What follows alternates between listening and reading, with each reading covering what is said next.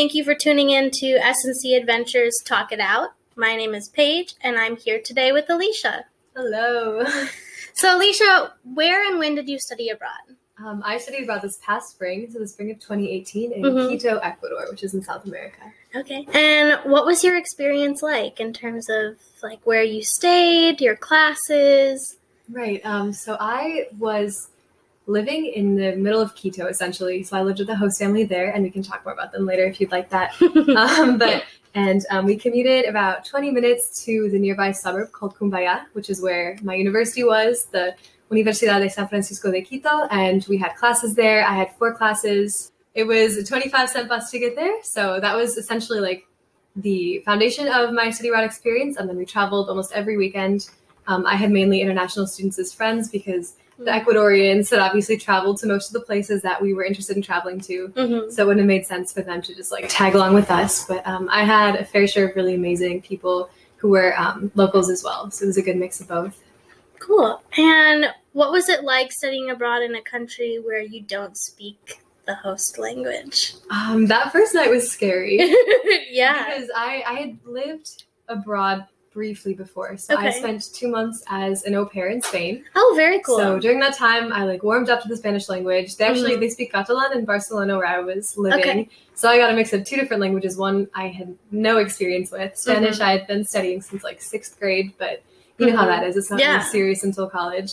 So I guess coming into a 5-month period where I knew that I needed to be proficient with the language and like I hoped to be fluent by the end of my experience, and I think I got pretty close to my goal. But it was scary at first because even though you could understand what was going on, there was so much context that was fundamentally different. So when the settings are different, even just directions, like in Quito, you're at 9,000 feet elevation. So there are so many hills, like you're essentially in the middle of the Indian mountain range. So instead of saying like you go left or right, they say you go up or down based on the hills. But how are you supposed to know like which hills are up and down when you don't know what the street is? So I think just right off the bat, it was scary because you're like, wow, like I have no idea what's going on. Like I could get lost. Like these people may be talking about me. They probably are because I look so different. But ultimately, it was amazing. It really it focuses you. And I feel like before you know it, you're like thinking in Spanish and like you're getting confused with how to spell English words. That was a really big accomplishment for me because I thought that being more confident in one language than another, even if it was only because you were only hearing Spanish, was something that I'd really aspired to become. Yeah, that's awesome. What do you think helped you the most with assimilating into the culture and being able to speak your Spanish more confidently? I think what helped me the most was speaking with my host family. Okay. Because I lived with a very, very strong-willed, 70-year-old woman, her husband, and then her kid. So I essentially had 2 host moms. One was like a grandmother figure, and then the other was more like a mom figure. So I lived with a big family. So I had grandparents, parents, a 17-year-old brother, and then 2 5-year-old twins as co-siblings. Very fun. So it was just such a good dynamic to practice my Spanish with because they weren't afraid to call me out when I wasn't like using the right form. Whereas like someone on the bus, if you're talking to them, like they're not going to be like, oh, you're saying this wrong. So that really helped me. The professors in language classes, it was very, very like highly scrutinized. Like you were expected to perform well, and that really helped me with the language as well. The best 5 months of my life without a doubt. Yeah, no, I understand exactly what you're talking about.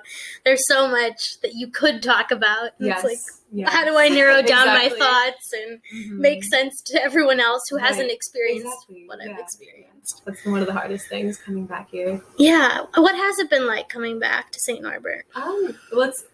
It's just the culture in general is so different. And I think that on one hand, it's caused a lot of resentment, but on the other, I've learned to appreciate it because I guess I've always been the person who's like, I want to just keep going up and pushing through just my limits before. So that was always for me, getting out of the state, getting out of the country, exploring new things, new cultures, new foods, new attitudes, new perspectives. So coming back here, I feel like it brought it full circle because I'd finally gotten out, I did what I wanted to. And I was I should be more appreciative of my home because I've always thought to leave it and do things that are better than just, southeastern Wisconsin or whatever. So yeah, I don't know. It's been strange, like you said, because the people who you want to share this experience with, like my parents, my family, my friends.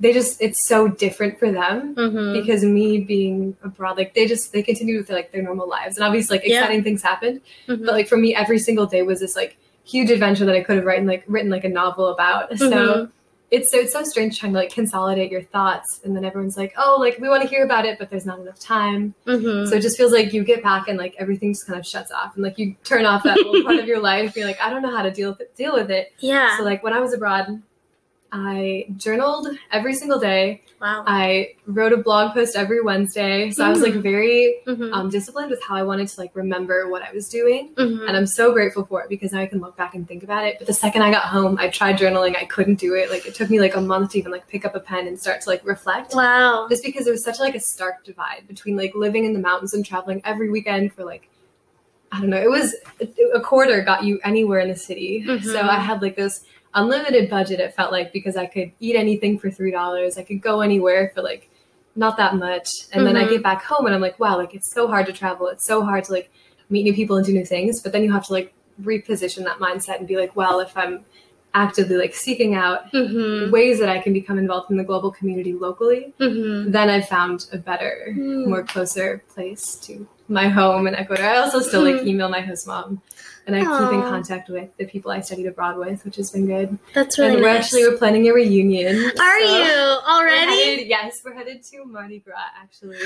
Very cool. This spring. That's very awesome. So I'm really excited. Yeah. Can we talk a little bit more about the mindset that you were talking about? Because I think a lot of students, after they go abroad, they come back and they're like, this is all the same again, which is nice for a little while, but then they kind of are like, where's that adventure that I used to have? Like you said, you are trying to engage more in like a global sense within the community, even though you're still in Green Bay. Like, how do you do that? What do you think? How do you change that mindset, even though you're not traveling currently? That's a really good question. I think ultimately, like, it's going to be frustrating to some extent, but finding ways to like change your normal. So I'm a bio major. I obviously have a lot of science classes, but I'm also committed to my Spanish major. So I think that having that and just like focusing and saying this is a priority of mine, that's been good. So I'm constantly like deepening my understanding of a different culture, a different narrative.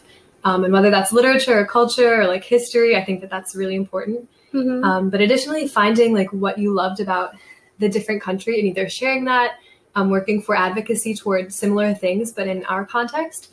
So something that really stood out to me when I was abroad, we lived right above, essentially, our flat was above, like looking over a public school. And in Ecuador, there are public and private schools. The private cost a lot, the public are free. And generally, I don't know, it's just the quality of instruction is clearly very different. So that really spoke to me. I volunteered for a bit with a public school there. But I think taking that back to the local community, because you see so many like vulnerable children and like high risk populations here. And if that's an issue for you anywhere in the world, like you should still be advocating for those children. So I'm in the residential theme house community, whatever that's called. So I volunteer with the Boys and Girls Club, and we see a lot of high risk youth. So that's been a good way for me to just like connect with an issue that I'm passionate about, which is education in the community. But I think even more so, finding a way to like bring the country back to you. So for me, I've always really been passionate about the Latino community, specifically immigrants in the U.S. So when I was abroad, I was constantly like seeking internships that would allow me to, I guess, intertwine medicine and the Spanish language. And public health is kind of where that's led me, which I'm really excited about. So this past summer, I worked in Milwaukee at the Wisconsin's largest free clinic, the Ura Walker Point Community Clinic, and I did food insecurity research there. So I was able to work alongside a bilingual staff. A lot of the people were like, the concerns were global, and so were the population that we saw. So that was a really good way to continue working with the Spanish language and also focusing on the Latino community and how I could best serve their needs from a level that's, I guess, just trying to find my place within the broader community once again. So I guess a piece of advice I would have for students who feel like their life is too dull back here, like find the things that you loved about that country. Obviously, it can't be like getting on a plane and traveling every week. European country or whatever, but like if you loved a specific social issue or like community, finding a way to bring that back home, and like maybe even considering like a slight change in your major, a change in like your research focus, to find a way to like continue igniting that passion even though you're home. So like don't see it as a limiting factor, see it as a way to like propel your understanding so that when you go back or when you go to a different place, you can just be better, essentially. That's really good advice, I think. And students need to hear that. Like, think about what you were passionate about while you were abroad. Right, and like what you loved about yourself when you were there. So like I would just wake up and my view out my window was the Pichincha mountain range. So just like I just felt so connected to the earth and like its people, and just looking out, there's so many houses, you see millions of people waking up and like the lights turning on, and you're like, wow, like I am part of this like bigger thing, and I need to keep that focus, even though when I wake up now I just see like some leaves and maybe a squirrel or two. It's different, but like the focus can still be the same. That's very cool. And so you dipped your shoes a little bit into public health, and how did your study abroad experience kind of influence that and how you view it? Yeah, that's a really good question. I think I've always been searching for a way to combine my love for science and language, and public health has just been solidified more and more since my time abroad. So while I was there, I was initially accepted to a program that would allow me to look into biodiversity and malnutrition in the Andes. And I was so excited about that. That fell through, but I found some other ways to get involved. So one of the big ones for me was serving as a translator for the TIMI Medical Brigade organization. Okay. So we went into some indigenous communities outside of Tena, which is in like southeastern Ecuador, closer to like the southern rainforests. And I served as a translator between sometimes, so it got kind of confusing. Most of the people there spoke Quechua. So there was a Quechua translator, a Spanish translator, and then you get to English that way. So I was part of that. That was a really, really amazing experience. But it also, I guess, brought me, I had to think a lot about that because it seemed really strange for me to see a bunch of foreigners just like swooping in and just like lending a hand for a week and then like getting out. And obviously the TIMI organization, like they work hard to prevent that like in and out. So they have a constant support. They have a few people who like work in that community constantly to make sure that anyone who was prescribed follow-up care receives that care. You can get to your appointments, like they'll help with transportation. But it felt weird to me. And I really wanted to learn more about that. So I actually got in contact with a doctor from Wisconsin. I think he's from the Madison area originally. And he has set up this completely sustainable Andean health organization, which I called him about it. I talked to him about it just to see if I could help him in any way. And his, I guess, overlying theme was we don't really want outsider help. We want this to be completely sustainable for the Ecuadorian population by the Ecuadorian population because they have the capabilities. Obviously, like it's different. Like obviously there are cultural differences and like, socioeconomic differences, but that doesn't mean that they're not capable of providing for themselves medically. So that just really started like a conversation in my head. And I've recently, like you mentioned before, talked to Elena Morales in the Study Abroad office about how I can look more into medical volunteerism and just how our identity as Americans, as white people, just projects in a different way. It does, into a different population, like these indigenous people who I guess aren't really used to Western influence except for these brief interactions. And just how the story of like colonialism and like the socioeconomic inequalities and even just the difference between the mestizo population in Ecuador and the primarily indigenous population and how that just creates different levels of power and dissonance because of that. So I don't know, I think studying abroad has given me so many more questions than answers, and that's frustrating to some extent, but it's exciting more than anything because I can see all of these ways that I'm passionate and I want to continue working and continue learning. No, I can really relate to you because while I was studying abroad, I did a service learning course. So I worked with a nonprofit organization called the Amy Foundation, and they host after-school programs in the townships. And I had a frustrating time because I didn't understand really what my purpose was. I felt like they were trying to help me somehow feel better about myself by coming in and lending a hand instead of looking at the perspective of how can we best help these children. Right. And so I can completely understand, like, I've questioned voluntourism even more now that I've been back, and trying to understand how can it be done? Like, can volunteering abroad be done? Right. How do we do it better? How do we make a positive impact on communities? And again, make it sustainable, like that doctor had said. Because, yeah, a lot of the time, like, for example, I worked in the same classroom twice a week, and also worked in the office. And I would see, like, people would come and tour our schools and, like, go from classroom to classroom. And as these, like, white tourists come in, the leaders and facilitators of the classroom are like, okay, we have to do this now to show them that we have fun and sing songs and stuff. And, like, they put on an image to fit the ideal that they thought the white people wanted to see of them. And that was, like, so...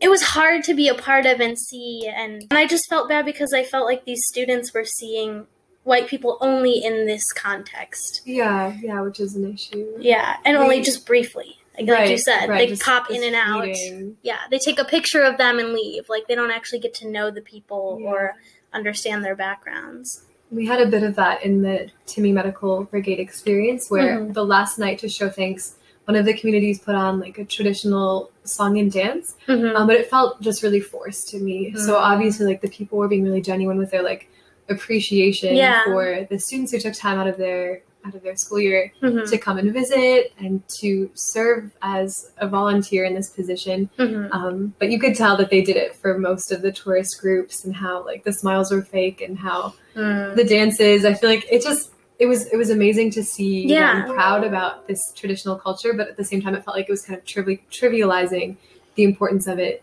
because of the way that it has taken a turn for the tourists. Yeah, lots of questions. There are so many questions, but I think that's the cool part about study abroad is you go out, you see so many new things, experience so many new things, and now you can kind of ruminate with those questions and try and figure out some of the answers. Not all of them, of course, because you're never going to have all the answers, but you just keep asking yourself and continuing to learn new things and change your perspective. Definitely. Yeah. Is there any advice you want to give to students who are thinking of studying abroad? Go to South America. I guess obviously, like, in general, like, keeping a really open mind, and just being willing to be changed. So like, when I thought about South America, I was like, wow, I'm going to become so adventurous and so free spirited. But there are so many ways that you need to, like, still be careful, and, like, you can't be trusting of everyone. So I guess keeping an open mind to, like, the good and, like, the exciting, but also to the fact that it's not going to be picture perfect, that you'll be doing amazing things, but, like, there are going to be those hard days where you just, like, you don't want to do anything and you don't want to travel, and, like, your friends, maybe you're not, like, getting along. I mean, I think I had an amazing experience. The people that I was with just have completely changed me. I feel like I'm so much more confident and happy and more just engaged with the route in life that I want to take. And I think that's largely because I went to South America, which I don't want to, like, discriminate. Obviously, I'm biased. It's the best place in the world. But just, I was reading through my old blog articles to, like, prepare for this, I guess. And one of the first things I said was that, like, when you're going to South America, there's just this specific type of person who wants to just be in the middle of the Andean mountain range with these people that, I don't know, like, I'd never studied Ecuador before. Most people didn't know where that country was, and I told them I was going. So just a different type of adventurous in the fact, not even that you're going to go skydiving every day, but, like, the way that you just really want to be uncomfortable and you want to be immersed in a way that not everyone is ready for. And I think that's fine too. Like, you don't have to be willing to put yourself completely out there, but working toward that point, I think, is a really good idea. Yeah. That's awesome. Well, thank you so much for sharing your stories and your ideas. Thank you for having me. It was great to have this conversation. So much fun. Anytime. I'll always be happy to talk about this. Oh, good. Thanks.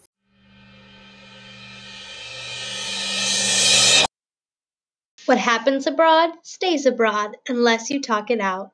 If you're interested in sharing your story, contact us at Study abroad at snc.edu.